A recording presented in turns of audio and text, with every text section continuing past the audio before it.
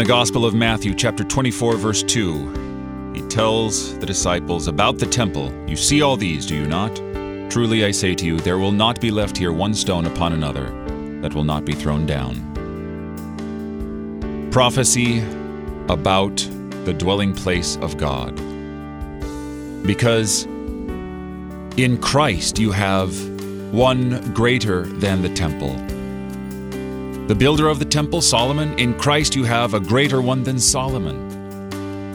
The wisdom of God incarnate, the true dwelling place of God with men, is Christ Jesus. And the disciples still had not gotten it, but they remembered. By the power of the Holy Spirit, they wrote these things down to show the truth of who Christ is. He is the true temple, in whom the true sacrifice that covers all sins takes place, the offering of his own life for the sake of sinful men. And thanks be to God that his sacrifice covers all my sin, all your sin. It's all been covered and atoned for by Jesus.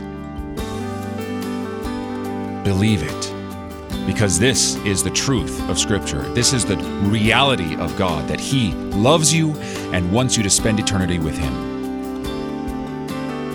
You're listening to Oratio, part of your morning drive for the soul here on Worldwide KFUO. Christ for you, anytime, anywhere.